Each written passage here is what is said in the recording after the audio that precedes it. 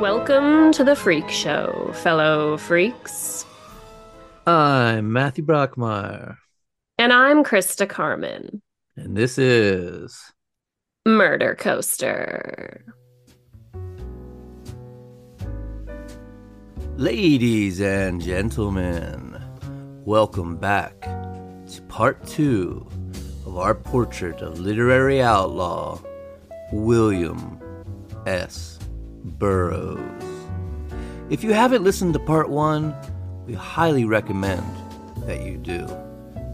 Last week we saw Burroughs go from a shy, introverted child to a Harvard-educated, aspiring writer with a wife and child who is also a petty criminal, drug fiend, heroin addict, and proud homosexual with a long arrest record, who, with his friends Jack Kerouac and Allen Ginsberg, was forming a new bohemian culture and literary movement that would become defined as the Beat Generation. When we last left off, Burroughs had fled the United States after getting busted for heroin in New Orleans and had just returned to his family in Mexico City after a fruitless trip in search of ayahuasca in the jungles of South America. Buckle up and enjoy the ride as we bring you the second and final installment in our series of cultural icon, Godfather of Punk and Pope of Dope, William S. Burroughs, patron saint of the underground. Let's begin. Chapter 5, The Ticket That Exploded.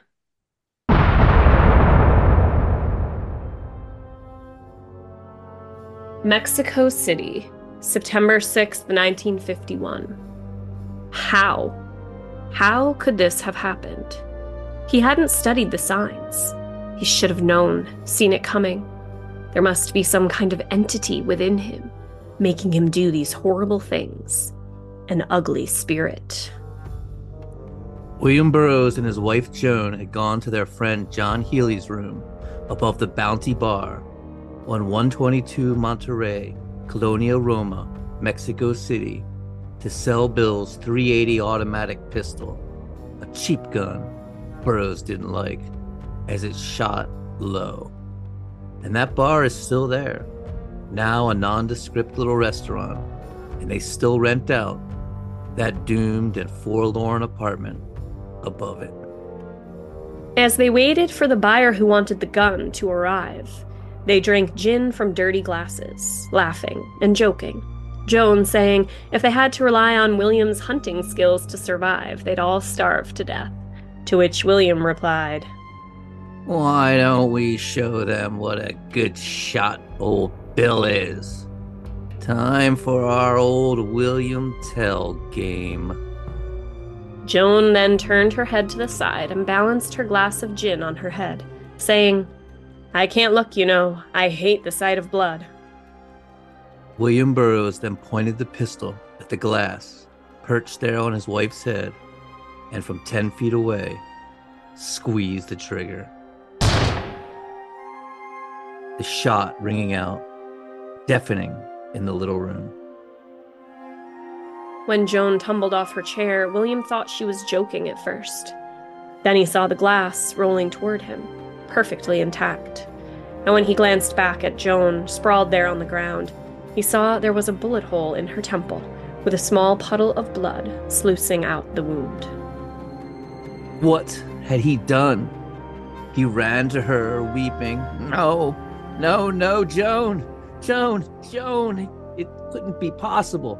It had to be a dream. A bad, bad dream." But it wasn't. It was very, very real. Joan was pronounced dead on arrival at the hospital.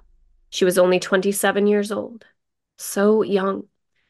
As this group of bohemians that would become known as the Beat Generation birthed so much of what we call the counterculture today, Joan could be considered the first of the 27 Club. Wild child artists and musicians like Jimi Hendrix, Kurt Cobain, Jim Morrison, Janis Joplin, and Amy Winehouse that lived a full and crazy life of madness and drugs before dying young at the age of just 27. Joan was buried in the American Cemetery in Mexico City, where her body was kept for 7 years. Afterwards, it was disinterred and her remains thrown in a bone heap. Joan's parents came and retrieved little Julie, Joan's daughter.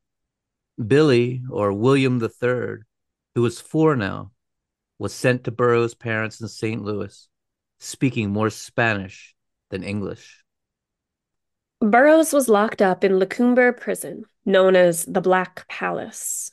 He'd say he was treated very well and was surprised at the graciousness and kindness from both the guards and the prisoners. His lawyer, Burnaby Gerardo, promised him he'd get out. Bribes were apparently made, hands greased, and he was only charged with criminal imprudence, which carried a maximum sentence of 5 years. And he was released on bail after being in jail less than 2 weeks. But bail in Mexico is much different than the United States. It's more like probation. He had to report to the prison and sign in every Monday, and any infraction would land him back in prison. Burroughs' oldest brother, Mort, came to Mexico to help him sort out the legal matters. His brother, who was known for being cold and stone-faced, the responsible one, wrapped his arms around Bill and told him, "Blood is a hell of a lot thicker than water," causing Burroughs to break down and sob uncontrollably, his brother saying, "Don't, Bill, don't." But amidst all the chaos and darkness, publisher A. A. Wynne bought Burroughs' book, Junkie, in April 1952 for a $1,000 advance on royalties, sold by Allen Ginsberg, acting as Burroughs' literary agent, who'd managed to pull the deal off because of a friend he'd met in a mental hospital, Carl Solomon, whose uncle was the publisher. Ginsberg would later dedicate the poem Hal to his deeply troubled friend, Carl. Funnily enough, when Ginsberg had shown Carl Solomon Jack Kerouac's huge roll of paper that was the manuscript to On the Road, it horrified him. Solomon did say Kerouac was a, quote, brilliant young punk, but said his writing was, quote, that of a nasty, stupid, worthless, idiot brat. Brilliant young punk. And of course, 7 years later, that book would change the world and define a generation. Just goes to show you, editors and publishers, they're just people with their own opinions.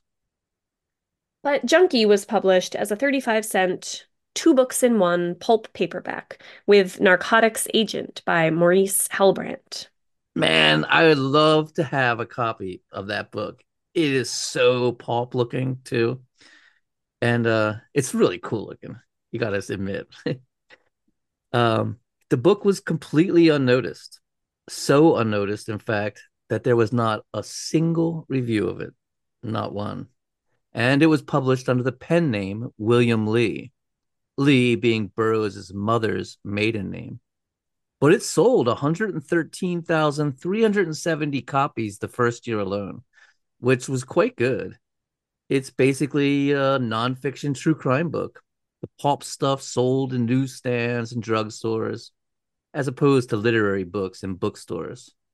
True crime books and magazines were always hot sellers, even before Truman Capote came along and turned it into a legitimate literature and art form. But William Burroughs was now a professional writer, legitimate, bona fide. Burroughs then wrote another book about his life living outside of society as an outlaw, trying to bypass and short circuit control. This one about his homosexuality, called Queer, a sequel to Junkie. But the publishers thought Junkie was dangerous enough and didn't think the public was ready for a book on the gay underground just yet. In fact, they thought if they published it, there was a good chance they'd end up in jail. And they may have been right, for eventually, people would go to jail for selling the books of William Burroughs. Jack Kerouac showed up in Mexico City for a while, bitter and sullen that all his friends were getting published now, and he couldn't sell On the Road, which he considered a masterpiece. Don't stop believing, Jack. You can do it. It'll happen. It's kind of crazy that he couldn't sell it, but Yeah, for a long Burroughs, time. meanwhile, was back on heroin. He'd be on and off junk the rest of his long life. Going to score, he was pickpocketed of $200, a very large sum for him. Then his lawyer, in a fit of rage when a teenager sideswiped his Cadillac, shot the kid in the leg, and the kid ended up dying of tetanus. So his lawyer was facing murder charges himself and fled Mexico for Brazil. And Burroughs decided to do the same. Skip town, forfeiting his $2,000 bond. Eventually, a Mexican judge would give him a suspended sentence of 2 years in absentia. Still frustrated, he'd never been able to track down the psychedelic plant yage, the key ingredient in ayahuasca. Burroughs headed back into the jungle. Chapter 6: The Yage Letters. Burroughs traveled to Panama, sending his son Billy exotic butterflies in glass cases. Butterflies his son would treasure the rest of his life. Burroughs got dysentery, which I've actually had and is no joke. It can kill you. He then moved to Bogota, where he visited the botany department of the local university. He was in a large, dusty room full of plant specimens when an American professor burst in, yelling, "Where are my coca specimens?" That man was Richard Evans Schultz, who was not only a world authority on hallucinogenics, but had attended Harvard at the same time as William, graduating the year after him in 1936. The two hit it off. Schultz told Burroughs he had ingested yaga himself, telling him how it came from a vine botanically known as Bannisteriosis. The natives stripped the bark from the vine, pounding it into a mush and boiling it in water, often adding other ingredients, and called the brew ayahuasca. He instructed Burroughs to go down the Putumayo River on the borders between Ecuador, Peru, and Colombia and find a medicine man there, telling Burroughs to bring a hammock, a rubber bag, and all kinds of medicines. Burroughs then ventured forth by train, bus, mule, and canoe, ending up at an end-of-the-road town named Moco, where the local medicine man prepared him a cold water infusion of the bark from the yaga vine, far less powerful than actual ayahuasca. But Burroughs had his first yaga trip, seeing colors and having strange visions of ancient temples merged with New York City. He traveled on by motorboat, by canoe, deeper into the Amazonian rainforest. In Puerto Asís, on the border of the three countries, he was forced to return to Macoa because of passport issues. But in a dusty jungle bar, Burroughs met a German man who told him he knew a real shaman that would perform a true ayahuasca ceremony. Burroughs went deep into the jungle, where he was taken to a thatch hut with a dirt floor. There was a wooden altar with a crucifix and a picture of the Virgin Mary adorned with feathers. On a rough tripod of wooden stakes was a wooden bowl. A wizened old man, grinning mischievously, mumbled incantations over the bowl, sweeping at the air with a small broom to blow away any evil spirits. He then poured a small amount of black, oily liquid from the bowl into a cup. Burroughs drank it down, thinking for a moment it couldn't be enough to do anything. But within 2 minutes, he was flying. His first sensation was extreme paranoia, and he leapt up and ran from the hut, tumbling down outside where he was engulfed in colors, saying the world looked like a Van Gogh painting. The medicine man found him, stood over him, asking him to go back into the hut. Burroughs refused, lying there in the dirt for 4 hours, saying he reached a state of pure bisexuality when he could become man or woman at will. Eventually, he went back to the hut and lay down beneath a blanket, shivering and finally dozing off. He awoke in the morning expecting to find himself sick and nauseous, but instead, he felt fantastic, rejuvenated. He vowed to find different medicine men with different varieties of the ayahuasca brew. He headed to Lima, where he got a hotel of sorts, a literal hole in the wall, where he was robbed of his advance on junkie. Ugh, that's so sad. Forcing him to live on the $200 a month allowance from his parents, which he still received. He was 39 years old and felt the older he got, the dumber he got. He'd go on to take ayahuasca 5 more times, saying it was the most powerful drug he'd ever experienced. A book was published about his experience in the form of letters he had written to Allen Ginsberg, but just be aware that these aren't actual real letters. They were fabrications from notes Burroughs had taken at the time, and they just used the old epistolary literary device to tell the story. In August 1953, Burroughs returned to the United States. It was a different decade, a different culture, a different world, and he was horrified by it. So complacent, so conformist, so many rules and regulations and control everywhere. A virus of control telling people how to look, how to act, who to have sex with, what substances were okay, like alcohol and cigarettes. True killers and which substances were not to be tolerated, like harmless marijuana. 1950s America was so square that even Allen Ginsberg had gone straight. He actually had a girlfriend and was working a 9 to 5 job making stock market quotations for the World Telegram. As Burroughs would say, a regular job drains one's very lifeblood. It's supposed to. They want everything you got. But Ginsberg let Burroughs move into a spare room in his apartment, and this is where Burroughs met Gregory Corso, a young, wild beat poet who'd become closely associated with the group of bohemian writers. And it was at this point that William Burroughs and Allen Ginsberg became lovers. William Burroughs just needed someone. He was so haunted by the death of Joan, he would be the rest of his life. He blamed himself and felt like such an outcast, misfit, loser. He needed to be held, to be loved, to be kissed, cradled and cared for, even mothered in a way. Ginsberg was actually attracted to muscular, good-looking young men, not emaciated junkies who looked 10 years older than their 40 rugged years. But he did love Burroughs on a deep human level. He always had. Not sexually or even romantically, but on a deeper, purer level. He loved his spirit, his essence, who he was. So Allen slept with Burroughs and became his boyfriend and lover. Burroughs was the passive one. He had no desire in penetrating Allen. During sex, he'd become very feminine, taking on a very womanly role, giving of himself and able to climax in that way alone. But though passive physically, Burroughs was a very needy lover emotionally. He wanted them to always be together and to bond so tightly they spiritually mutated into a form of symbiosis, a protoplasmic union. And this was not what Allen wanted. He just didn't feel that way about his friend and told him so, thinking of the William Carlos Williams quote, unworldly love that has no hope of the world and that cannot change the world to its desire. Eventually, becoming less poetic about it and more forceful, Allen Ginsberg would just plain tell William, look, I don't want your old man dick.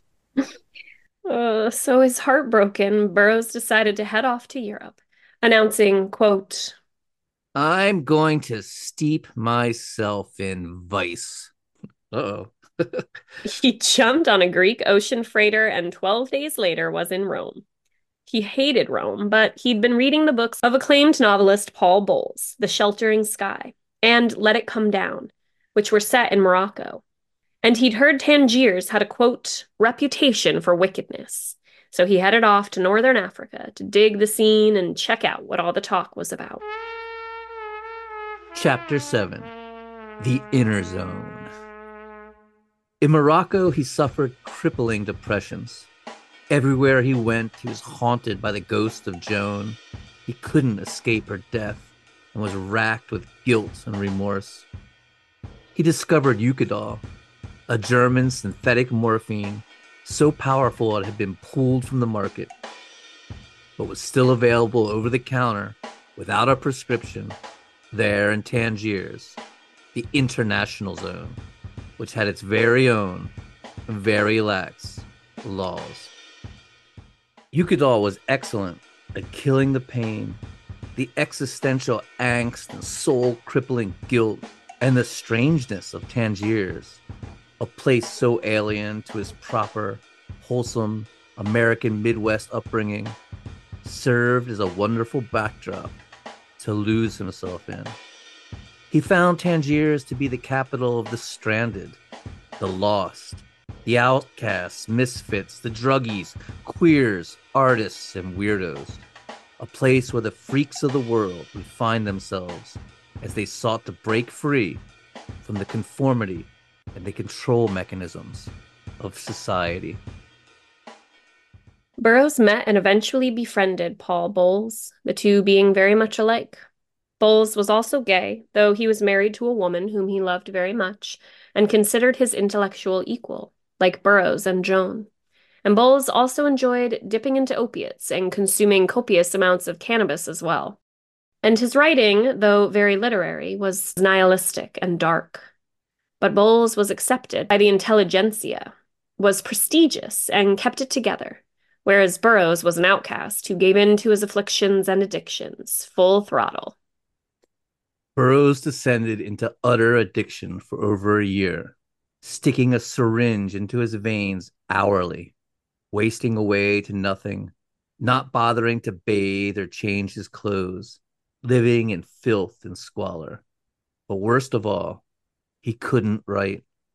He'd try, but the strong opiate numbed his brain as well as his body, and he'd find himself just staring at his toe for weeks on end. Meanwhile, Allen Ginsberg had decided to embrace his wild poet side, had quit his stock market research job and moved to North Beach, San Francisco, where he began his genre-defining poem Howl, dedicating it to Carl Solomon, who is now in a mental institution being given electric shock therapy and spending much of his time in a straitjacket. As 1955 turned into 1956, William Burroughs hit rock bottom. It was either kick dope and get his act together, or wither away into nothingness and die.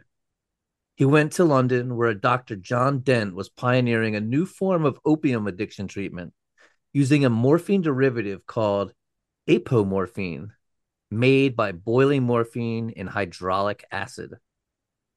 The stuff made Burroughs sick as a dog, vomiting in minutes. For the first 4 days, he didn't sleep at all, as he was given injections of apomorphine followed by lower and lower doses of morphine, until it reached the point that he wasn't being given actual morphine at all, just the apomorphine, which was actually a relief to wean himself from. And within 2 weeks, he was completely clean. It worked. He vowed he'd never do opiates again, a vow he'd keep for, well, much longer than you'd think.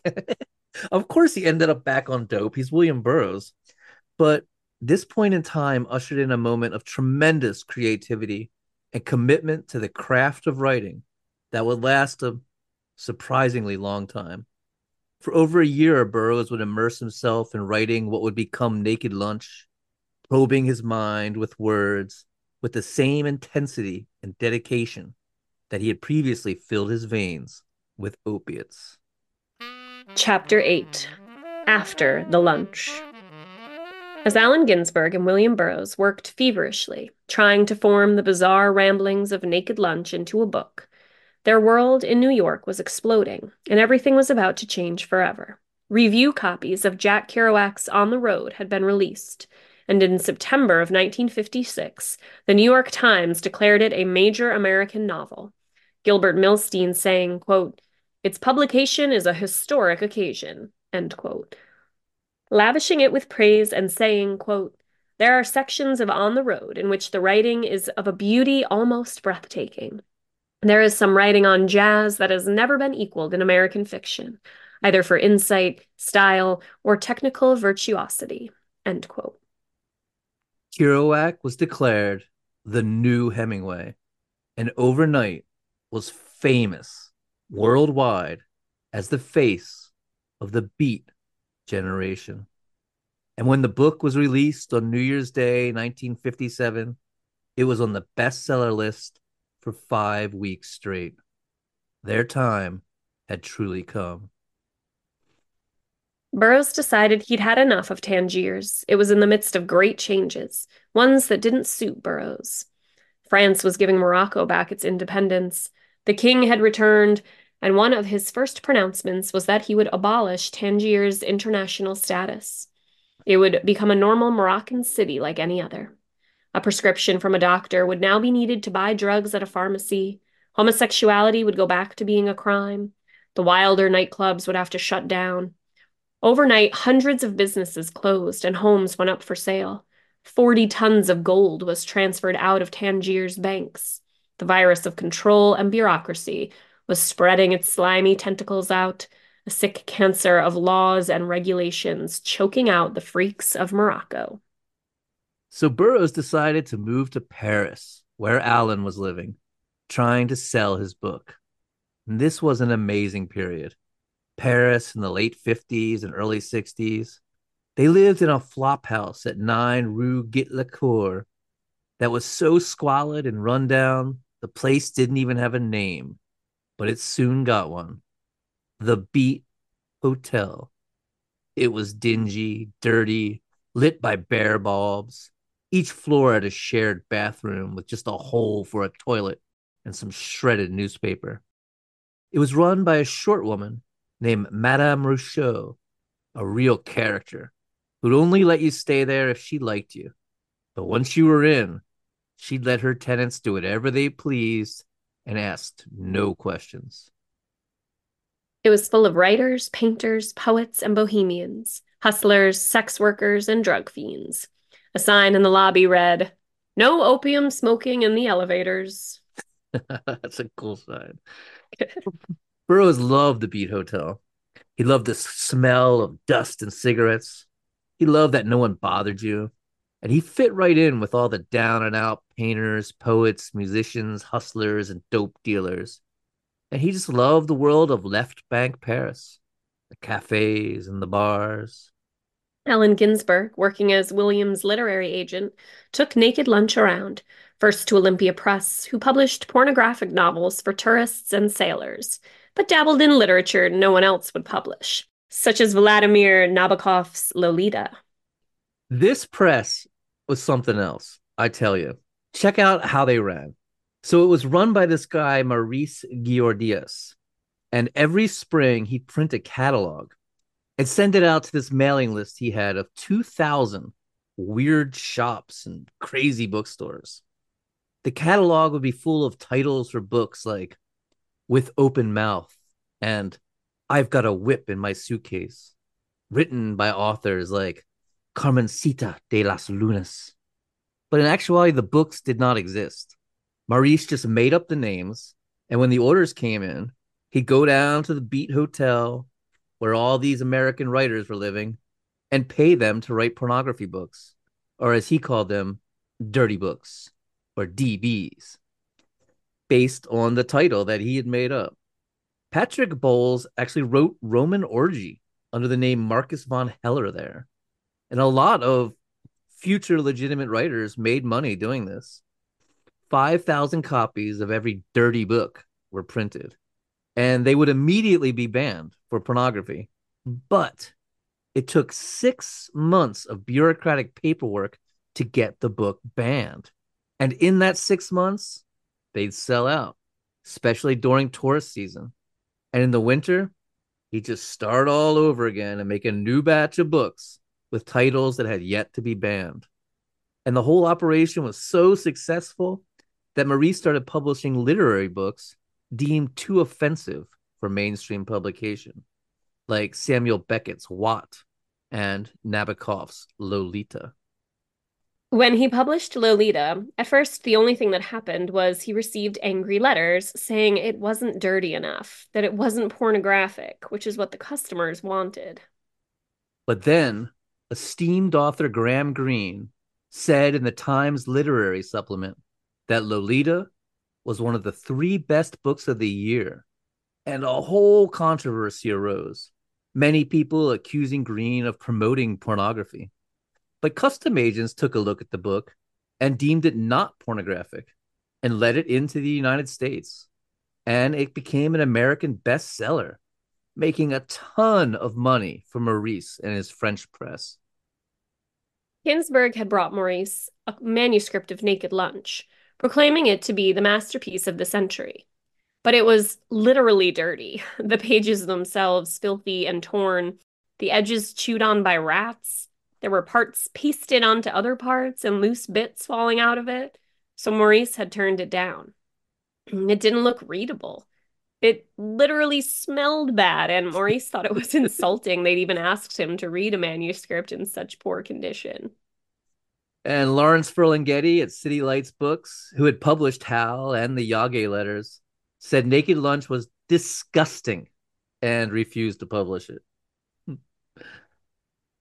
But the Black Mountain Review, a literary magazine in North Carolina run by Ezra Pound's former secretary, published small parts of it, as well as pieces by Kerouac and Ginsberg in their final issue, seemingly cementing the movement afoot.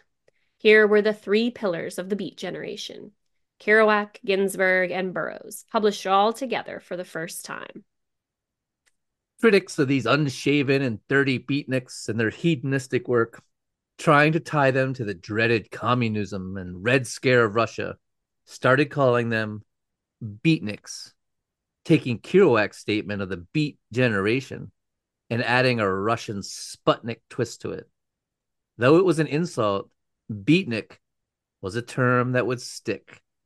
In many ways, they were universally hated by the liberal establishment for being apolitical, drugged up outsiders who didn't help with the cause, and hated by Eisenhower Republicans as a threat to American middle class values and morality, which they absolutely were.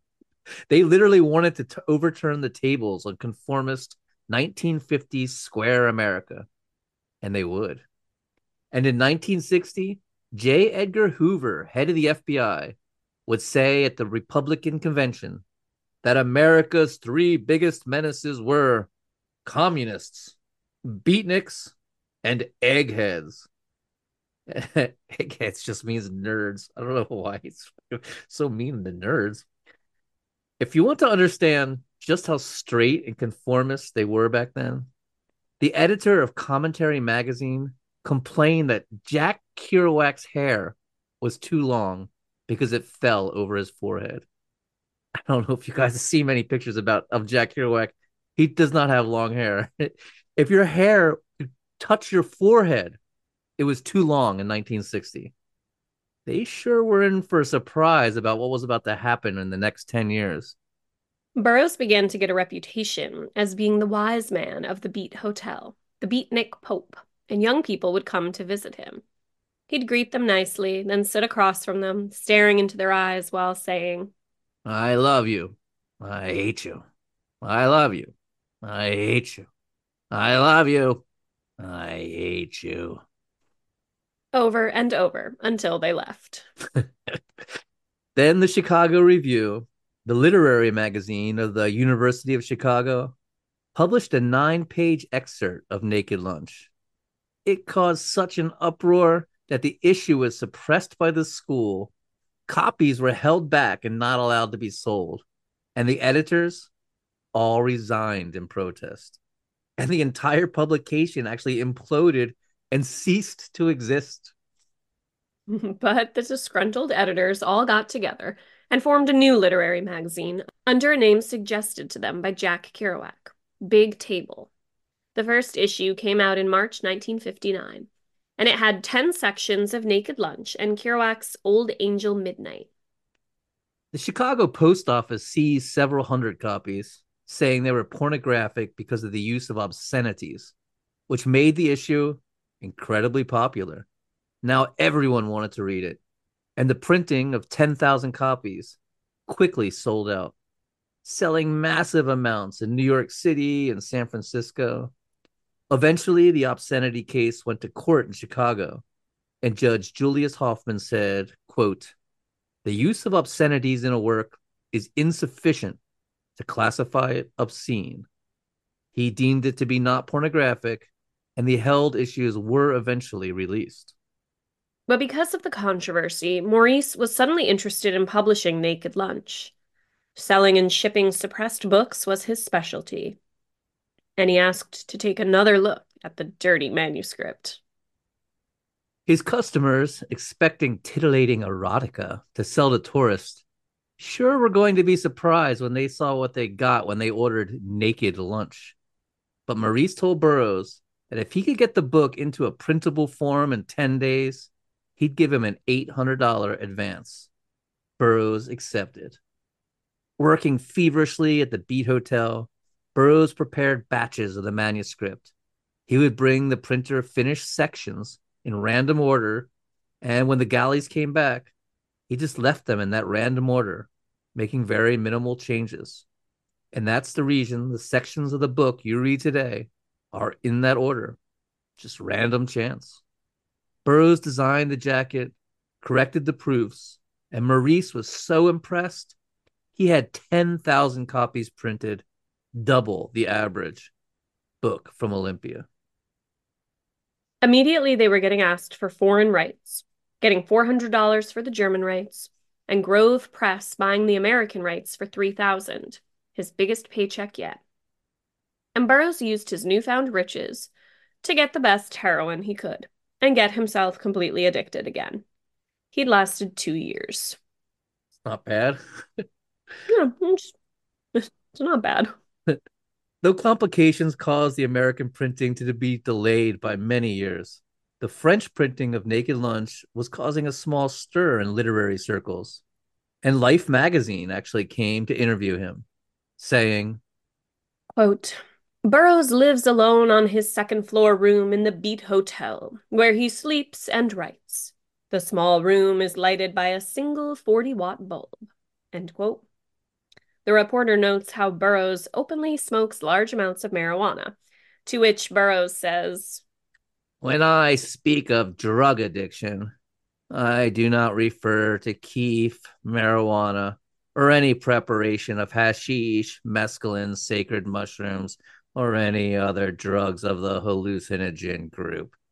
There is no evidence that the use of any hallucinogen results in physical dependence. The action of these drugs is physiologically opposite to the action of junk. asked to write a short biography, he wrote, I have no past life at all, being a notorious plant of intrusion. Harvard, 1936, AB. Nobody saw him there, but he had the papers on him. Functioned once as an exterminator in Chicago and learned some basic principles of force majeure. Achieved a state of inanimate matter in Tangiers with chemical assistance. The article ridiculed the scene, saying, quote, the bulk of beat writers are undisciplined and slovenly amateurs who have deluded themselves into believing their lugubrious absurdities are art simply because they have rejected the form, style, and attitudes of previous generations and have seized upon obscenity as an expression, end quote. But it was sympathetic to Burroughs, saying, quote, for sheer horror, no member of the Beat generation has achieved effects to compare with William S. Burroughs. Naked Lunch could be described as an effort to communicate the degradation of addiction in epic terms. End quote. But his parents were not amused. Having Life magazine print an article about your son saying he was a murdering drug addict writing pornography in a cheap French flop house does not register well with the high society of St. Louis, Missouri. They were mortified. His mother wrote him a nasty letter, and he wrote back saying it was all just part of branding and compared himself to English sorcerer Aleister Crowley. And I have to say, they do remind me of each other in a lot of ways. Interesting. Right? And Brian Gisson, a good friend of Burroughs, who run a wild nightclub back in Tangiers, was also living in the Beat Hotel at the time. He'd been involved with the Surrealists as a teenager. And together, Brian and William invented this writing process called the cut-up method, where Separate pieces of writing are cut into halves or quarters with a scissor and then put together in random order, leading to bizarre and random phrases. To Geisen, it reflected the sensibilities of the Surrealist movement because it was random and illogical, and following in the footsteps of the montage was in fact basically a word montage. But to Burroughs, it represented magical anarchy and a means of short-circuiting control, of literally distorting space and time.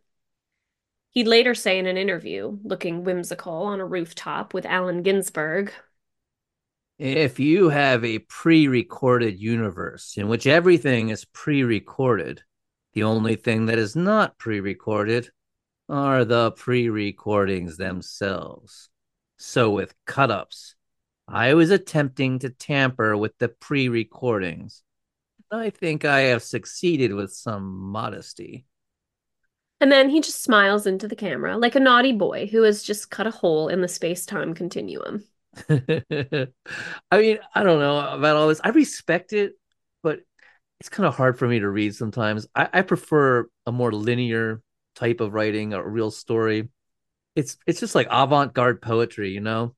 You do get these cool word salads. Um, Here, you read this one. It's like a beautiful poem. Read it like a beautiful poem or a song from Disney. Oh, okay.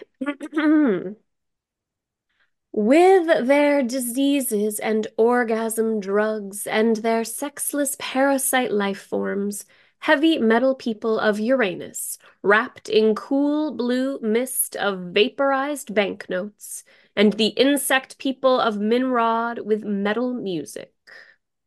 It's kind of cool, right? I don't know. I But mean, it's fun to say. I mean, it's got an essence, a feel. It's like a song, you know. But technically, you know, the term heavy metal came from a cut up.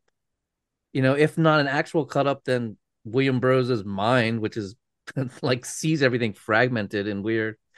Um, or maybe, just maybe, he actually did cut a hole in the pre-recorded fabric of the space-time continuum to either create the word or become supernaturally aware of its coming existence. Beckett visited him and was appalled with the cut-up technique. Said it wasn't writing, but plumbing. I don't know. It's not something that I could ever do. That's for damn sure. I mean, because we're storytellers, it's like a poet thing, you know, a songwriter. Yeah. Yeah. I mean, but people like blackout poetry. It's not that much different.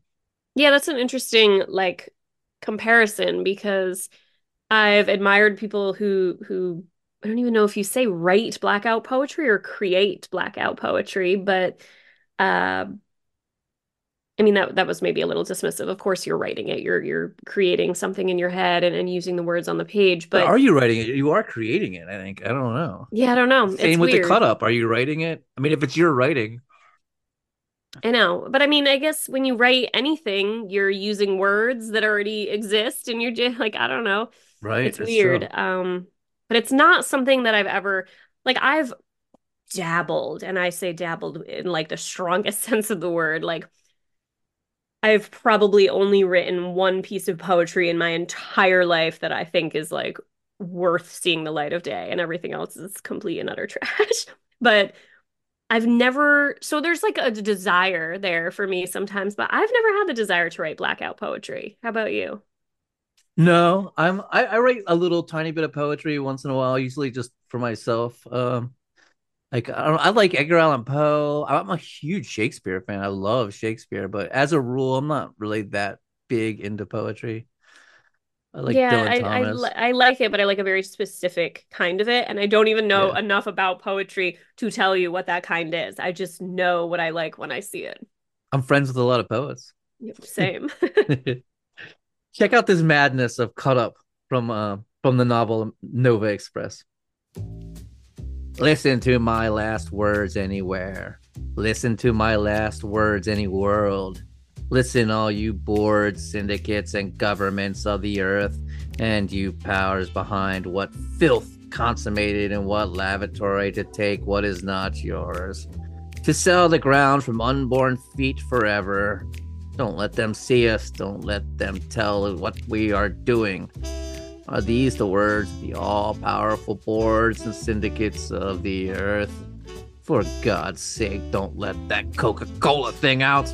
Not the cancer deal with the Venusians, not the Green Deal. Don't show them that. Not the orgasm death, not the ovens. Listen, I call you all.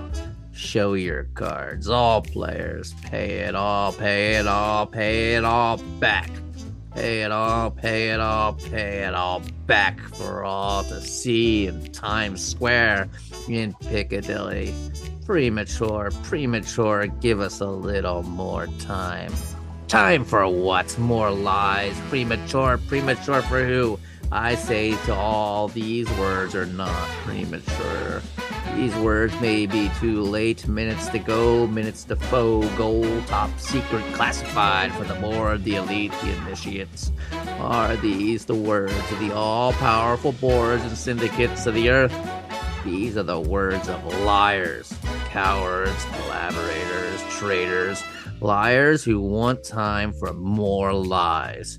Cowards who cannot face your dogs, your errand boys, your human animals with the truth. Collaborators with insect people, with vegetable people, with any people anywhere who offer you a body forever, to shit forever. For this, you have sold out your sons, sold the ground from unborn feet forever. Traitors to all souls everywhere, you want the name of Hassan I Saba on your filth deeds to sell out the unborn? What scared you all into time, into body, into shit? I will tell you the word. Alien word. The word of alien enemy imprisons thee in time, in body, in shit. Prisoner, come out. The great skies are open. Chapter 9, Flower Power. That crazy rascal Allen Ginsberg, who'd been just a starry-eyed kid all those years ago in New York City, would prove pivotal to the coming hippie movement when in 1960 he joined forces with Harvard psychology professor Timothy Leary, who had started a research project into psilocybin, the psychedelic compound found in hallucinogenic mushrooms, working with famed authors Aldous Huxley, author of Brave New World. Huxley had famously written about psychedelics in The Doors of Perception after using mescaline. Huxley was then 66 and nearly blind, absolutely loved psilocybin, saw it as a religious grace. Ginsberg, Leary, and Huxley came to believe that psychedelic drugs could be a means of reaching higher states of consciousness and change humanity. Ginsberg encouraged Leary to reach out to his friend William Burroughs, who knew everything there was to know about drugs and had gone on many ayahuasca trips with shamans in the South American jungle. In January of 1961, Leary wrote to Burroughs. This letter is thought by many to be the genesis of the 60s movement, the hippies and the psychedelic revolution, as the old guard joins forces with the new vanguard and youth counterculture blooms into an unstoppable force. Burroughs wrote Leary back, saying, I think what you are doing is vitally important. Yes, I would be very much interested in trying the mushrooms and writing up the trip. I think the wider use of these drugs would lead to better conditions at all levels.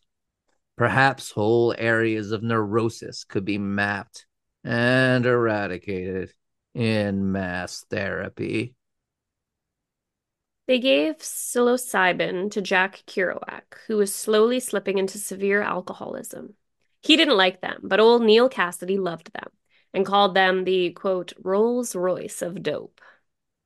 Leary sent Burroughs some mushrooms, but Burroughs said they made him nauseated and irritable, and he had visions of little green men with fungoid gills swarming him. Of course he did. He's William Burroughs. Burroughs then returned to Tangiers in April to spend the summer. It was a different place, no longer the international zone, but ruled by the King of Morocco, and the Spanish had all left, meaning it was no longer as multicultural and tolerant.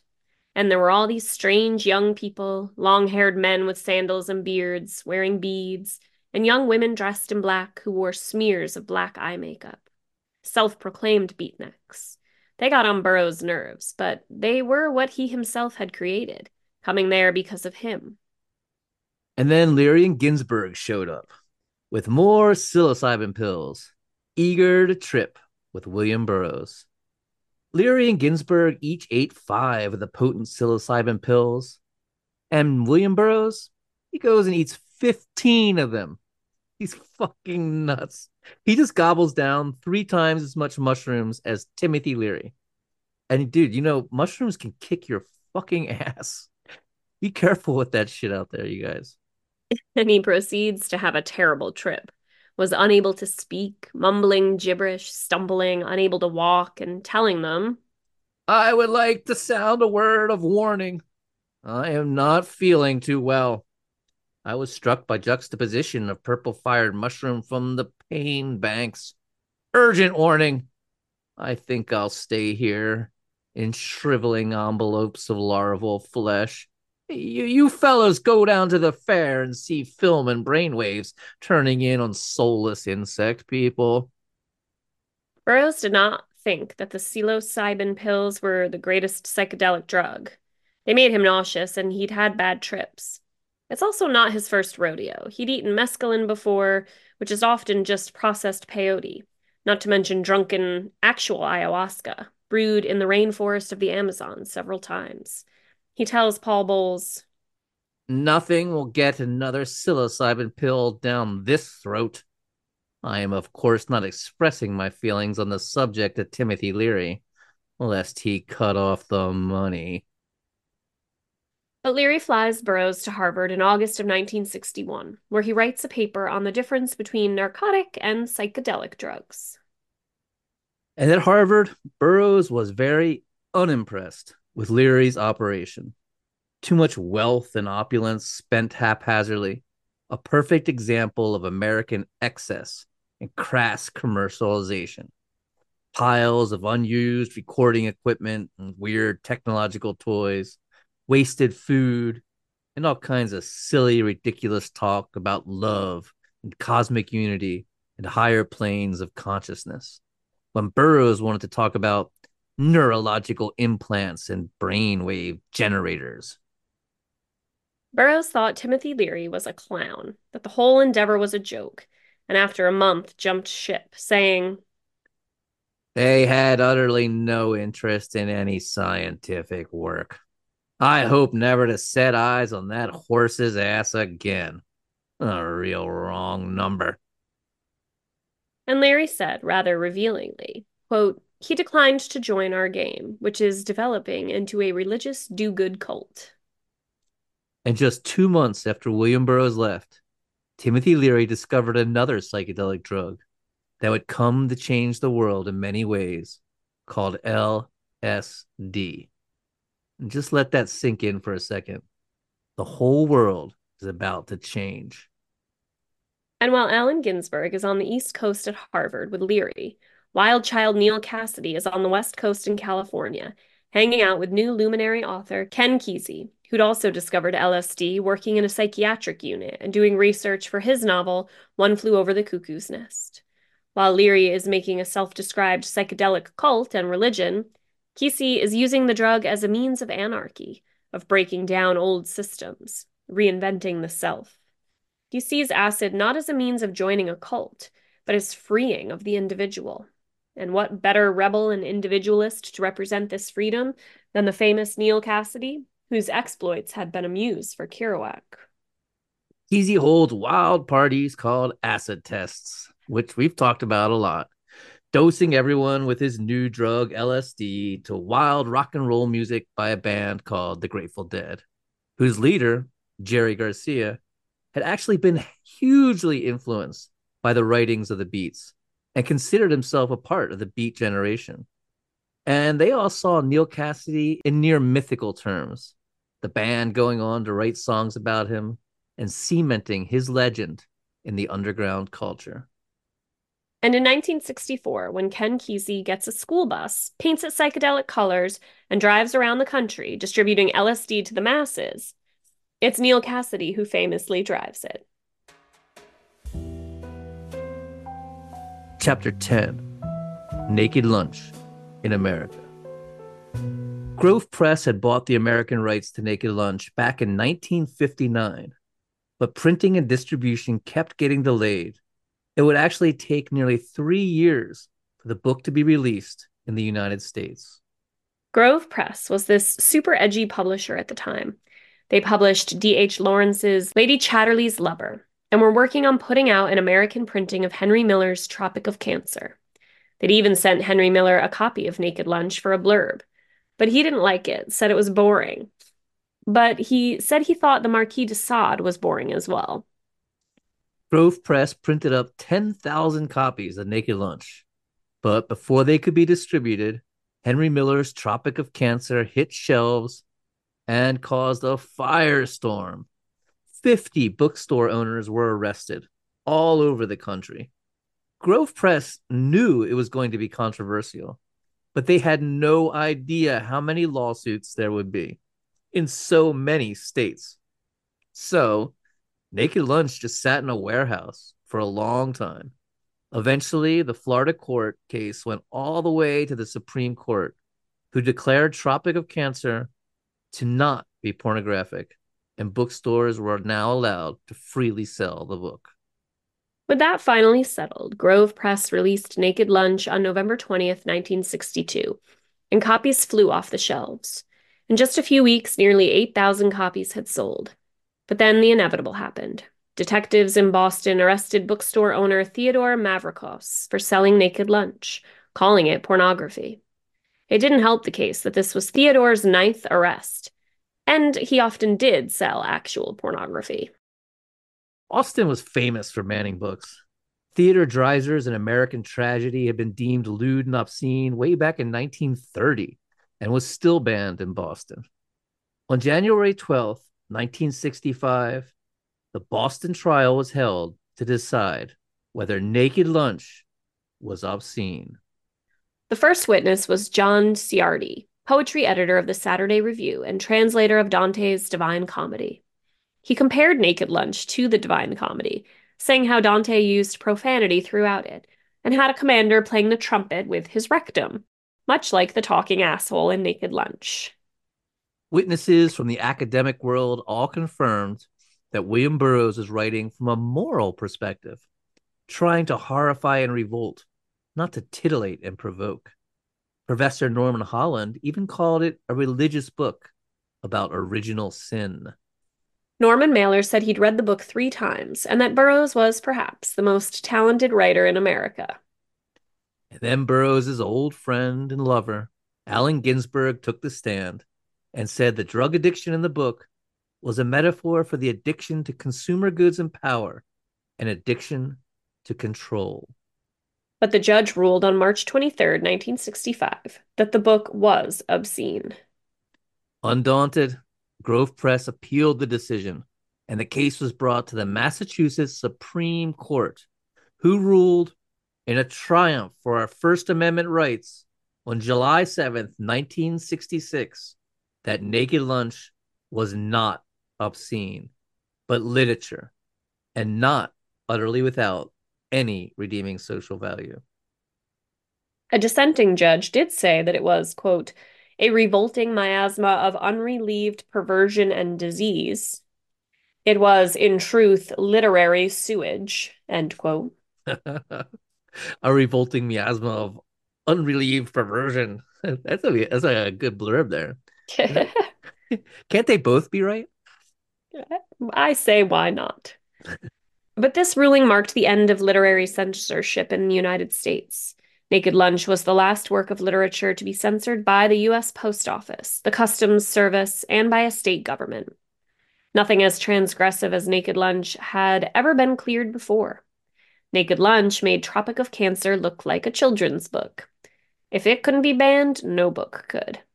Americans were finally free to read whatever they wanted, thanks to William S. Burroughs. Like it or not, William S. Burroughs is a true American hero and icon. Chapter 11: Fatherhood. Back in Tangiers in 1963, Burroughs, who'd always felt terribly guilty about his namesake son, Billy, decided to give fatherhood a go, hoping to bond with him. So he flew his namesake and only child to the tip of Africa to live with him.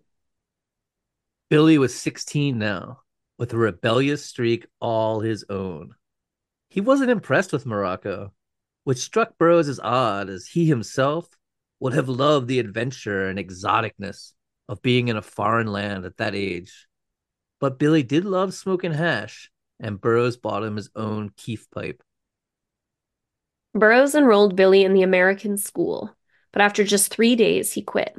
Burroughs, ever the anarchist, couldn't ethically force him to do something he didn't want to be a part of what Billy saw as a system of repression.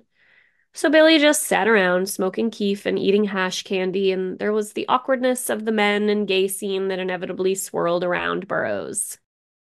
And try as he might, Burroughs just could not communicate with his son on a deeper level. It just wasn't working. Something Burroughs blamed himself for, his inability to show emotion. And soon Billy went back to his grandparents, who'd retired to Florida. For a while, Burroughs got very much into Scientology. He loved their auditing techniques, where an E-meter would be used to see if an emotional response was registered during a type of analysis. Everything about Scientology appealed to Burroughs: the weird technological gizmos, the strange language, the deep introspection. Obviously, there was only one problem: the hierarchy and hero worship of L. Ron Hubbard. Burroughs was an anarchist who didn't fit in with or take orders from anyone. And he didn't think that Hubbard was that charismatic or even that great of a writer. Certainly, William Burroughs was not going to take orders from L. Ron Hubbard or any of the other Scientologists, but he did love his e-meter, and he was always experimenting with it. Burroughs traveled about, spending most of his time in London, but returned to the US to write an article for Playboy, returning to his hometown of St. Louis to reminisce over his youth and how different the world was. He ended up in New York City, staying for a while at the Chelsea Hotel, because of course he did. The Chelsea, the Chelsea calling to him like it did with so many artists and luminaries. Science fiction writer Arthur C. Clarke was actually living there on the top floor, and Burroughs would spend evenings with him discussing crazy science fiction concepts and gazing out of Arthur Clarke's telescope. He also spent time with Andy Warhol and his burgeoning group of superstar freaks and musicians. His father died. He attended the funeral in Florida. He'd stopped receiving the $200 a month allowance after his first advance for Naked Lunch, which had been a mistake because payments had not been steady or easy to procure. And of course, he was writing. The Soft Machine, Ticket That Exploded, and the Nova Express were what he called his mythology of the space age, taking the concepts from Naked Lunch with a war between the Nova police and the Nova mob. Nova Express was the most linear and traditional of the books. When the Beatles released their seminal album, Sgt. Pepper's Lonely Hearts Club Band, in 1967, with the famous 48 celebrities on the cover, there was William Burroughs, along with Edgar Allan Poe and Aleister Crowley. But Billy is getting into all kinds of bad trouble. His grandparents had enrolled him in a boarding school in Florida, and he'd started doing speed, ran away twice. Once he'd gotten arrested for vagrancy in New York City and called Allen Ginsberg to bail him out. He was out of control. And in February of 1968, the impossible happened. Neil Cassidy died. The symbol of life, exuberance, youth, dead just before his 42nd birthday. Like many of their generation, beaten down by liquor and drugs, he'd been found in Mexico, collapsed by a set of railroad tracks. His cause of death listed on his autopsy simply as general congestion in all systems. Ken Kesey would later write about him in an essay entitled The Day After Superman Died, saying, Neil Cassidy, also known as Superman, the fastest man alive, and the Holy Ghost. He appears as Houlihan in this story in John Cleland Holmes's novel Go. He is called Hart Kennedy, but his most famous fictional incarnation is as Dean Moriarty, the central figure and hard driving force of Kerouac's On the Road, the novel that in 1957 first told most of us about the Beat Generation. In August of 1968, William Burroughs was hired by Esquire to attend the Democratic Convention in Chicago with Ginsberg. There were 10,000 hippie protesters versus 16,000 Chicago police officers, 4,000 state police officers, and 4,000 National Guard. That would result in a literal bloodbath in the streets, shown live on television, beamed across the planet as police bashed and clubbed protesters. Burroughs was able to use his invisible man ruse to escape most of the melee, dressed as always in a three-piece suit and snap-brim fedora. But seeing these masses protesting the systems of control, many inspired by his own writing and life, made him believe he needed to be in America, that this was where the real change was happening, not dreary old England, thinking they'd never come out to Buckingham Palace and say, quote, "Bugger the Queen." That's England's problem. He's so punk rock. And eventually they did do that. Remember the Sex Pistols signed their record contract right there in front of Buckingham Palace. Yes, from our previous show. Yep. While he was in Chicago, his old friend Jack Kerouac stopped by to see him on his way to give an interview with William F. Buckley on the television show Firing Line. William Burroughs was surprised to see his friend Jack Kerouac bloated, inarticulate, and slurring his words. Jack had always been so articulate, so elegant, and well-spoken, so literate. And now rumor was he was always like this, that he woke up in the morning and immediately drank a glass of whiskey, slurred his words, and stumbled around in a drunken stupor. Kerouac asked Burroughs to come to the interview with him, but Burroughs said, No. Jack, don't go. You're not in any condition to go. But Kerouac went, appearing on the show to discuss these new bohemians, the hippies. Kerouac, unlike his suave appearances on the Steve Allen show where he'd read hipster poetry, was disheveled and disorderly, sometimes breaking out into song, sometimes yelling out into the audience to his friend Ginsberg. Kerouac tells Buckley that he's a Republican and a Catholic, but he says the hippies are good kids, better than the Beats, who were just a bunch of degenerates. A year later, Burroughs was in London. It was October 22nd, 1969. The day overcast and gray, spitting down rain. When he was slammed with waves of deep depression and sadness, feeling utterly forlorn and wretchedly despondent and sorrowful, when a friend walked in and told him Jack Kerouac was dead. Kerouac was living with his mother and third wife in Florida when he began vomiting up blood. His cirrhotic liver rejecting the blood that it was supposed to clean, the blood bursting through weak veins and up into his esophagus. At 47 years old, the king of the beats, the man who had defined a generation, drank himself to death and drowned in his own blood. The only people for me are the mad ones, the ones who are mad to live, mad to talk, mad to be saved, desirous of everything at the same time. The ones who never yawn or say a commonplace thing, but burn, burn, burn, like fabulous yellow Roman candles exploding like spiders across the stars. And in the middle, you see that blue center light pop, and everybody goes, ah.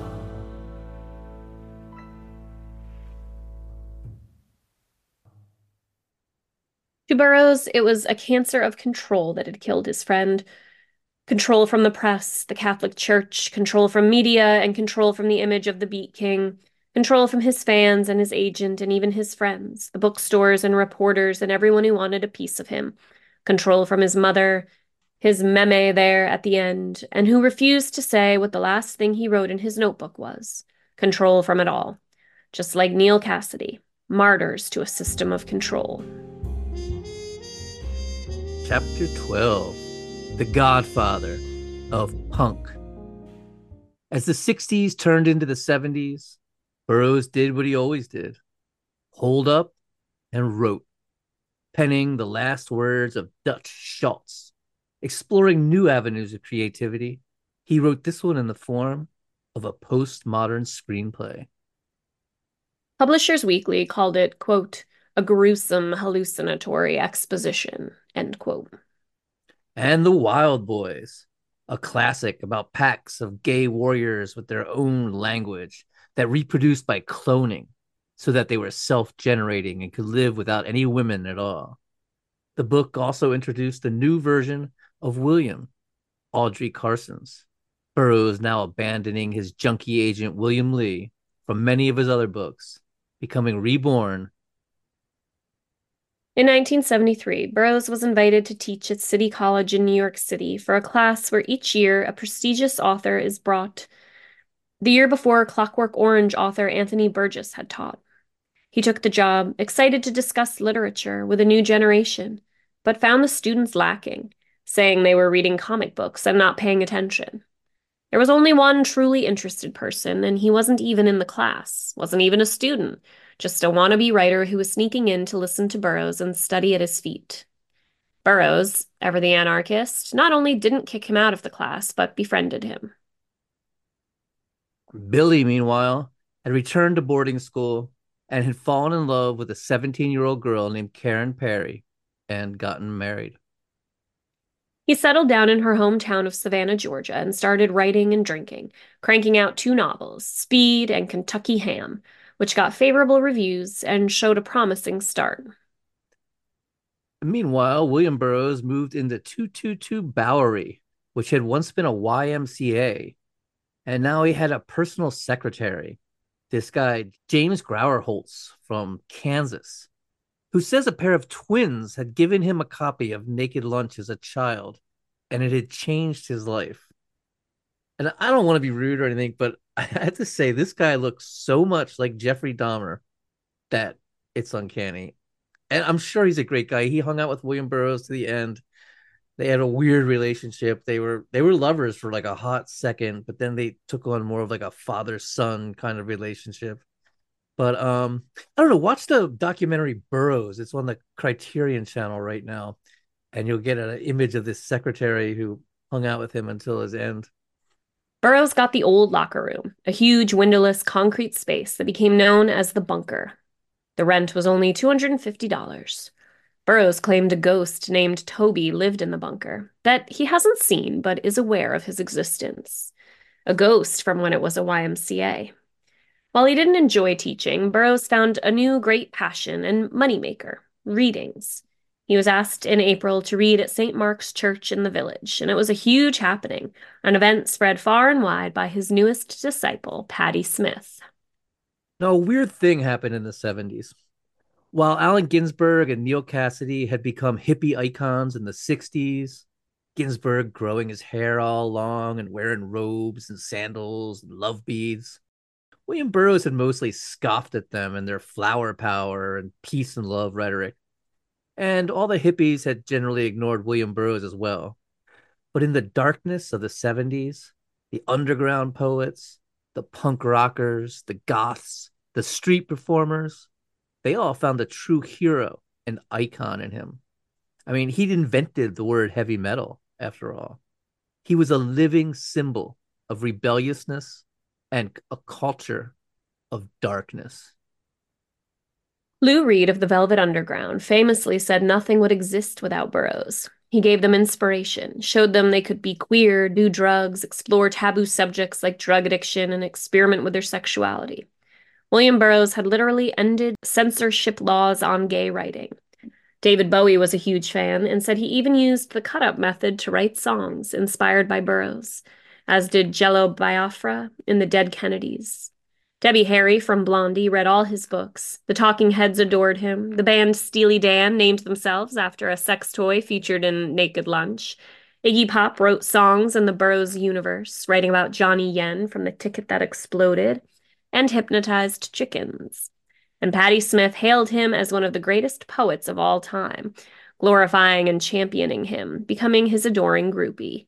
He was crowned the godfather of punk, something Burroughs would disavow, saying, A punk is someone who gets it up the ass in prison, and I ain't no punk. But you could see he loved this new generation of fans. So much cooler and suaver and realer than those silly hippies and all their flowers. There's footage you can find of Ginsberg and Burroughs reuniting in 1981 with their old friend, murderer Lucien Carr, and Ginsberg asking Burroughs what he's been up to, and Burroughs proudly saying that he now gave readings at punk shows, an impish smile on his wizened face. Punks had come to age raised on the concept of nuclear annihilation and a fear of the bomb in a Cold War world, what Burroughs had foretold and seen right from the beginning of the atomic age. A generation like this, punks sought to short circuit control and saw the world as a mirror maze of bureaucracies, exactly like William Burroughs.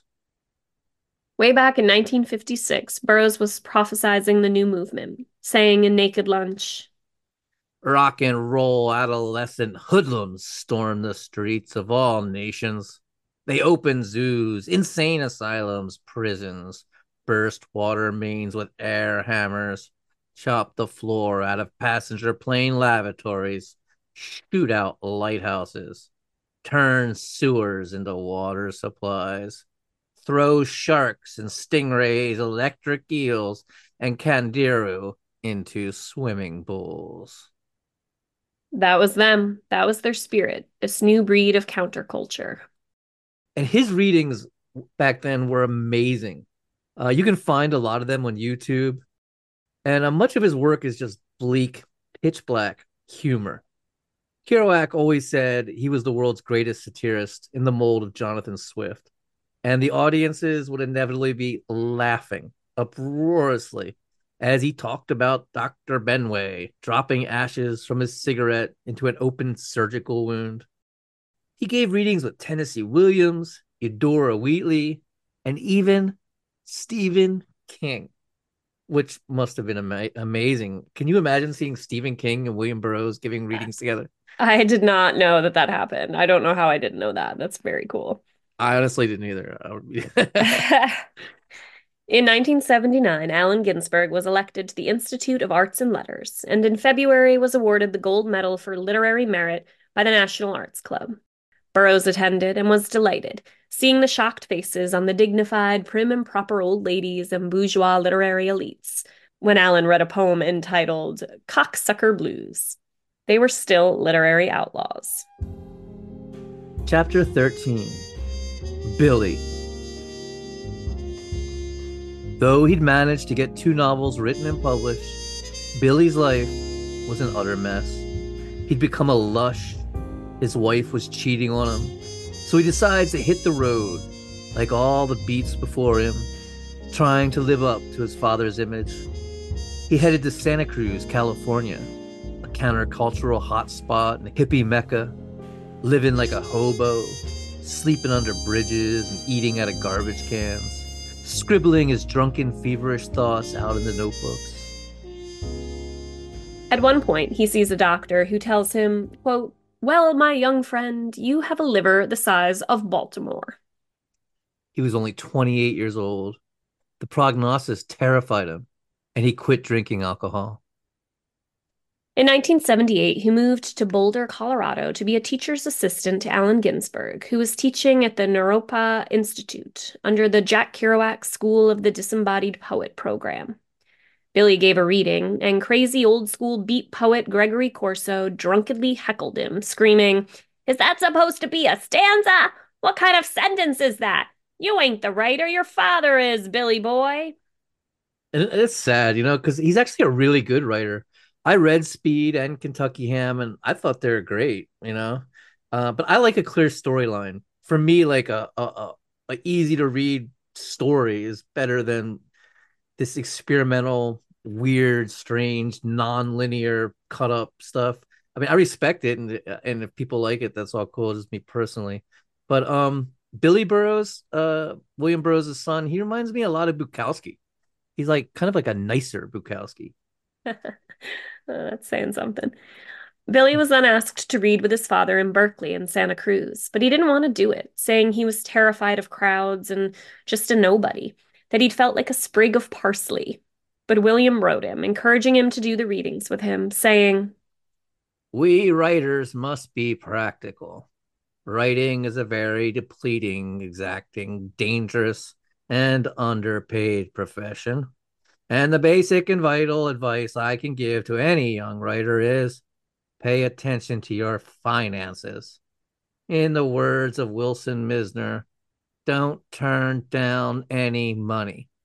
It seems now that in order to survive, we must become performers as well and peddle our wares like purveyors of snake oil.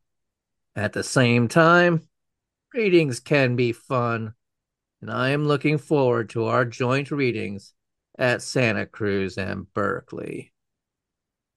that reading, sadly, wouldn't happen. Although Billy was now sober, his liver wasn't healing, and one day he threw up blood, just like Jack Kerouac. His diseased liver was unable to receive the blood flowing into it. But as luck would have it, 30 miles away in Denver lived the man who had pioneered the liver transplant, Dr. Thomas Earl Starzl. And the Colorado General Hospital where he worked was the world's only surgical unit capable of performing liver transplants at that time. While waiting for a donor liver, a port cavale shunt was performed to bypass the flow of blood to the liver and prevent backup. And Billy fell into a liver coma, lost consciousness, and had to be hooked up to a life support system. His lungs were medically paralyzed, and he was placed on a breathing machine as well. When William Burroughs entered the hospital room and looked at his son lying there, enmeshed in all the medical equipment, tubes and straps and wires, he was utterly overcome. One of the beat poets from the Ropa who was in the room wanted to read a passage from the Tibetan Book of the Dead, which Burroughs knew was an encouragement to the dying to move on into the great beyond.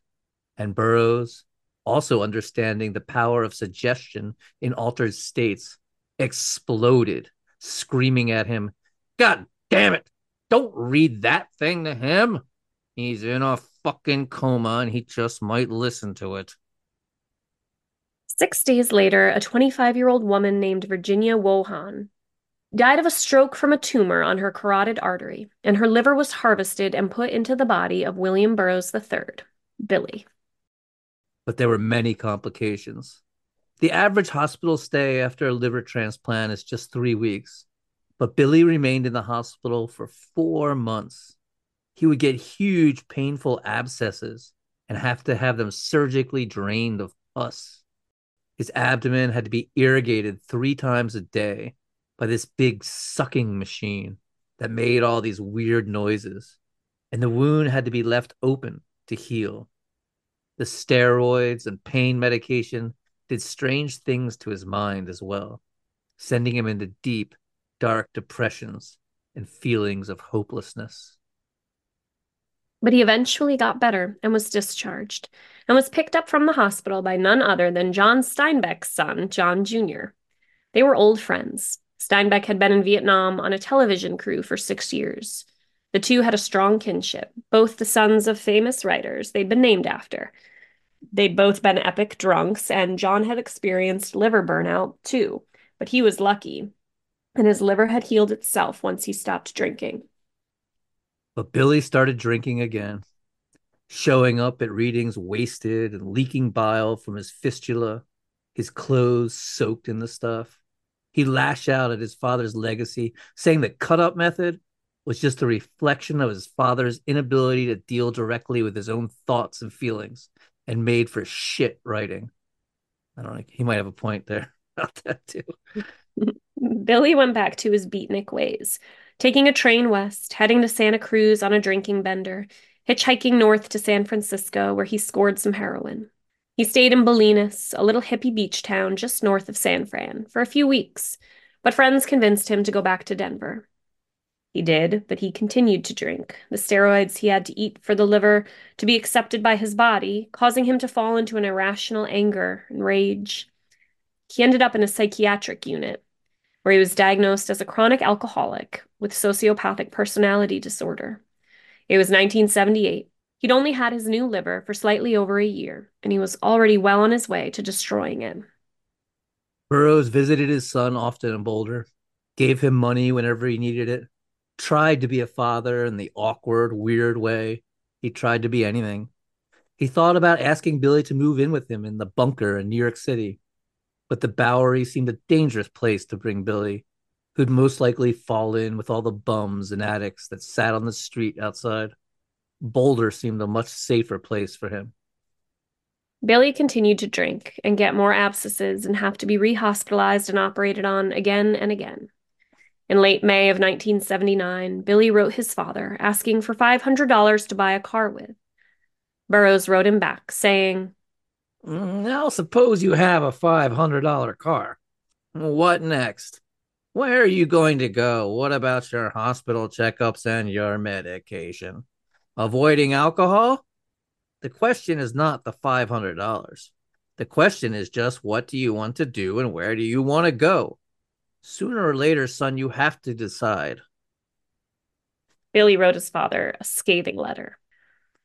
Father, I wouldn't be on goddamn welfare if I hadn't spent most of my life doped up, beginning with an attempt to understand you. What in God's name are you, anyway, with your wretchedly evil entourage of bullet gun and mayhem freaks? I'm 31 years old, and it's none of your goddamn bother where I'm going. Did you answer a 4-year-old child whose mother you had just murdered when he asked, where are you going? You don't impress me a bit with all this be careful bullshit. You could care less, and your fucking wallet is full of blood. All of my life, I've tried to experience you as something approaching a human being. By God in heaven, you blew it. God's mercy on you and your blood-bought money, your cursed from birth offspring. P.S. From one who has intensely studied your work all his life, let it be known that everything since Naked Lunch is tripe of the worst con artist type as far as art goes. That's your kind. Con. But he had second thoughts and never sent the letter. Burroughs would later find it in his belongings. Oof, that's almost worse. Just I don't knife know. to Is the it heart. worse? I wonder Yeah. that. I'm like, is it worse to read it in the belongings? I don't. I think it's not, because then there was like it showed that he had some doubt. Like, maybe he didn't feel entirely that way. Like, he didn't send it. I don't know. Yeah, I guess. I It's suppose. harsh though. But is it that he would later find it in his belongings after Billy was dead? Yeah. I don't know. That to me seems worse. If he sent it and you hashed it out, it would, I don't Right. know. Right. Like maybe he didn't send it because he did think it was so true and he didn't want to crush him, as opposed to if he had sent it, it was just like in a moment of rage and he knew it would just antagonize him and they could work through it kind of thing. I don't Yeah. know. Yeah. I see That's what you're where I was going when I was like, that's kind of worse. But saying. Yeah, that makes anyhow, sense. Billy devolved, living like a tramp, a hobo. Sometimes his pores would open and he would bleed out them like perspiration. He was picked up for vagrancy and brought to the West Volusia County Hospital, suffering from pneumonia and hepatitis. He had lice and scabies, and his clothing was so filthy the hospital burned it. After being discharged, he got a room in a dilapidated former resort hotel and stopped taking his steroids, knowing that would bring about liver rejection and death. A nurse brought him to church services, and he sat through half the sermon, cursing under his breath the entire time, then got up and walked out. He staggered through the streets, feverish and sick, stumbling into a ditch by the side of the road, where he lay back and shut his eyes, falling into a deep slumber. A passerby found him and took him to the hospital, where he was pronounced dead at 6:30 in the morning on March 3rd, 1981. Chapter 14: The Pope of Dope. Burroughs was now the celebrated godfather of punk rock, and for many in the punk scene, heroin was very chic, very cool. And what could be cooler than shooting smack with the Pope of Dope himself, William Burroughs? Heroin pilgrims came to the bunker with their best products, eager to turn the old man on, to get high with the doctor, as many called him. And Burroughs started up another habit. It numbed the pain. Now this new, terrible pain, the death of Billy, a new thing to blame himself for. William Burroughs is 66 years old. It's New Year's Eve. He just finished a novel he'd been working on for years, Cities of the Red Night. He's at a party, small, intimate affair, where hashed brownies are being served. He eats copious amounts, then suggests maybe they should shoot up some heroin as they wait for the cannabis to kick in. Guests arrived and he smoked joints with them all night while slamming back glass after glass of vodka, all while wearing an impeccable three-piece suit and quoting Shakespeare perfectly. This is who William Burroughs was. He was a fucking mutant. He gave readings across the country, able to keep his heroin habit going because of the adoring fans who would show up to worship at the feet of the Pope of Dope and bring him the finest smack that was out there. His veins receded, and he only had two good ones left, one in his left hand and another in his foot, and he'd have to have others inject him with the syringe. Cities of the Red Night was released. Visionary English writer J.G. Ballard wrote a review calling Burroughs, quote, the first mythographer of the mid-20th century and the lineal successor to James Joyce, to whom he bears more than a passing resemblance. Exile, publication in Paris, undeserved notoriety as a pornographer, and an absolute dedication to the word. His novels are the first definitive portrait of the inner landscape of our mid-century, using its unique language and manipulative techniques, its own fantasies and nightmares. The book sold well, and the publisher, Dick Seaver of Holt, Reinhardt, and Winston, was praised for bringing Burroughs back to life. He appeared on Saturday Night Live, hailed as the greatest living writer in America, reading about the crazy surgical exploits of Dr. Benway as the national anthem droned in the background, then staring defiantly into the camera, watery blue eyes wild and wide, a grim smirk on his face, nodding dementedly and proclaiming, I am the doctor. 100 million people were watching. But as he grew older and closer to his 70s, the godfather of punk and the pope of dope decided to make some major life changes. He'd previously said that going from heroin to methadone was foolish, like switching from whiskey to port wine. But he decided to give it a go, get on the methadone program, and kick heroin once and for all. He'd stay on methadone the rest of his life. And he decided he'd had enough of New York City. He wanted a house and some land, and decided to settle right in the middle of the heartland in Lawrence, Kansas, about 4 hours east of his childhood home in St. Louis, Missouri. He and his secretary, James, first moved into a house in the country where their cat, Ruski, could run free, and Burroughs could target practice. But then they settled into a more suburban one-story house on Leonard Street. It was on a tree-shaded street on almost an acre, with a large backyard. He settled into a domesticity of sorts, still giving the occasional reading, answering letters from adoring fans and the simply curious. A fifth grader asked him if he believed in God. A fan wrote a letter addressed to the master of all pus, saying, quote, you are truly God. Burroughs wrote him back, saying, You got me wrong.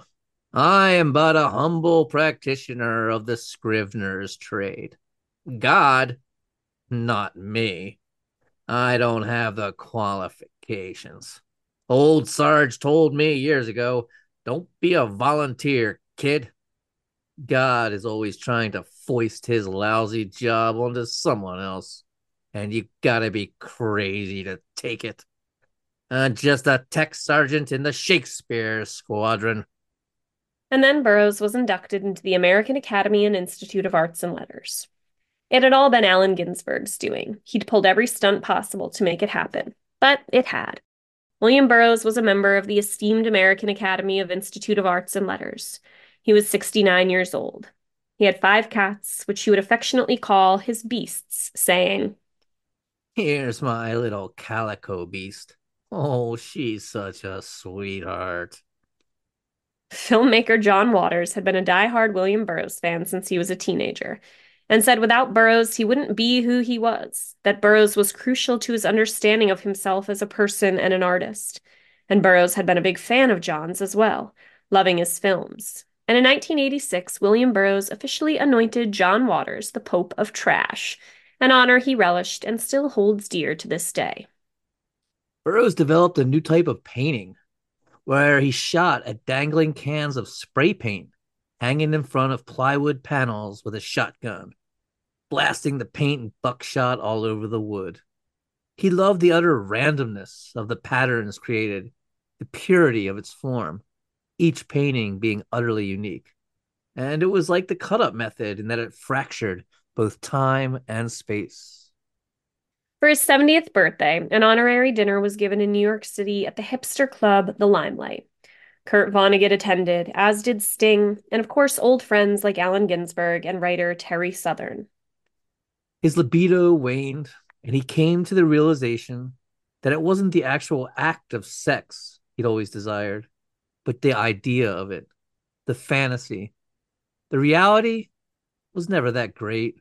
It was just the idea of it that made it such a compulsion.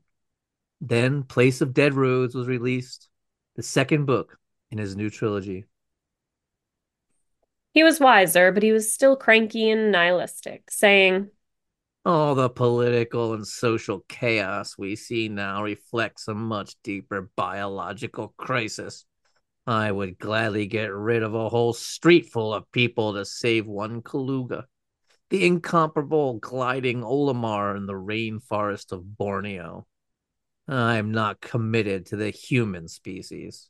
I want to move into space. I can't tell you how utterly unhappy I am here. when asked if he didn't love life, though, he was more positive, saying, Mm, I do love life. I love my cats, which is the same thing. to get drunk and say bold things to shock his guests, voice slightly slurred and a mischievous glint in his eye. If they oppose the gay state, we're gonna find them, track them down, and kill them. And why not? Still having fun and being an iconoclast, taunting the establishment with his words, telling guests, This world would be a pretty easy and pleasant place to live if everybody could just learn to mind their own goddamn business and let others do the same. But as a wise old black faggot said to me years ago, some people are shits, darling. And I was never able to forget it. but there was much to be happy about. He'd switched agents and gotten a very large new publishing deal and was finally going to release Queer, the sequel of sorts to Junkie he had written way back in the 50s.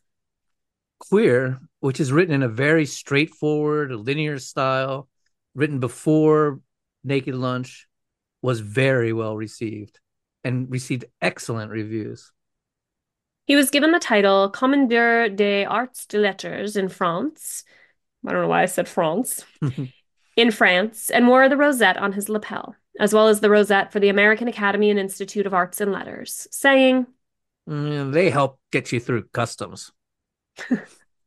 he was still giving readings, using them as a means of traveling the world and visiting old friends. In Amsterdam and Paris, where Queer was in the front windows of every bookstore and selling wildly and being acclaimed, to New York City, where he was greeted as visiting royalty. Cab drivers waved out the windows at him, yelling, Hey, Burroughs! Waiters in restaurants called him a genius, provoking a man at the next table to ask him, How does it feel to be a genius? Burroughs saying, No, I'm used to it. he returned to the docile life in Kansas, finishing Western Lands, the final book in the new trilogy, painting, getting weird with his cats, whom he thought may or may not be possessed by aliens or demons. At the release party for Western Lands, there was some weird old man rudely sitting in Burroughs' chair. And who should it be but that old junkie, Hunky? It was a miracle he was still alive. Out of all the people who'd come and gone, here was that crazy 1940s street hustler alive and well. The two had a fine time reminiscing about old times. And in 1989, he made a legendary appearance in Gus Van Sant's film Drugstore Cowboy, where he played an old junkie priest delivering some classic lines. Codeine, this stuff's for squares. Oh, Dilaudid. Bless you, my son. I grant you an indulgence. And he started working with Tom Waits and signed on to write the libretto to the rock operetta, The Black Rider Casting of the Magic Bullets, based on the Faust myth. Which is some really cool stuff. Give it a listen if you're a fan of Tom Waits. He started appearing in Gap and Nike ads, which is insane because he's so like this gay, junkie writer of smut. It's not like wholesome Americana in a Nike ad, you know? And for a time, you could get a t shirt that he had shot, which is pretty cool. I actually want one. I'm not surprised. David Cronenberg made a film of Naked Lunch, which Burroughs was an advisor of sorts to, and was often on the set of. It was deemed a brilliant vision and was highly acclaimed and won a lot of awards. It was awful mean to Kerouac and Ginsberg. And Burroughs and Ginsberg were still up to their wild beat ways, seeking out new experiences and different types of wisdom. And they had a sweat lodge conducted by a Navajo shaman, trying to banish the invader William felt might be inside of him, this insidious evil force. But I just love the idea of these two old beatniks in their 70s, naked and in this tent with a Native American shaman praying. And it worked.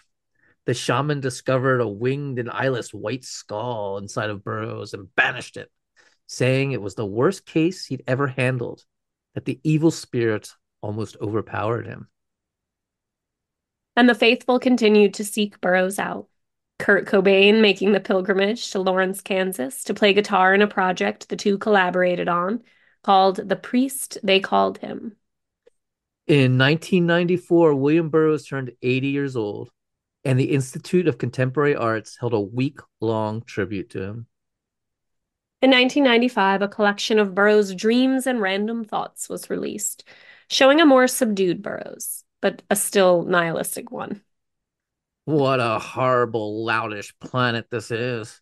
The dominant species consists of sadistic morons, faces bearing the hideous liniment of spiritual famine, swollen with stupid hate. Hopeless rubbish. In 1996, the Los Angeles County Museum of Arts held an exhibit with his shotgun paintings and collages. William sat on stage and answered questions from the audience. What do you think of the internet? I think it's a step in the right direction. Why did you pick Lawrence, Kansas as a place to live? Lawrence won by default. Why are you a member of the National Rifle Association? I'm a member, but I haven't paid my dues. I just don't care about the negatives. If we shoot each other, too bad. What can I do about it? Who are your favorite authors?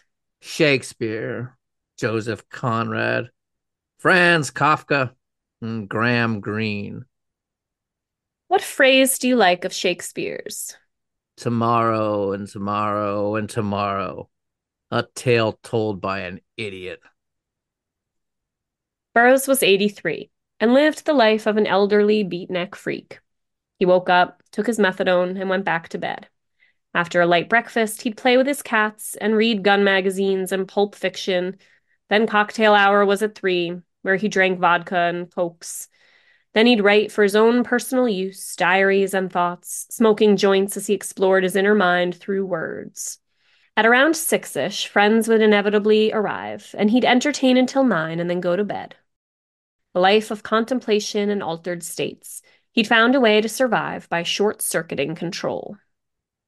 But in March of 1997, his dear friend Allen Ginsberg called with some bad news. Allen had inoperable liver cancer, and doctors had given him just months to live. And on April 5th, at 71 years old, Allen Ginsberg died. Allen had been so much to William. At first, he'd been a son of sorts. Then he'd become a lover, a friend, and in the end, almost a father figure. They were soulmates, twin flames, best friend, kindred spirits. Then, just 4 months later, on August 2nd, 1997, at 83 years old, William Burroughs passed away as well. Just before he died, he did what he always did.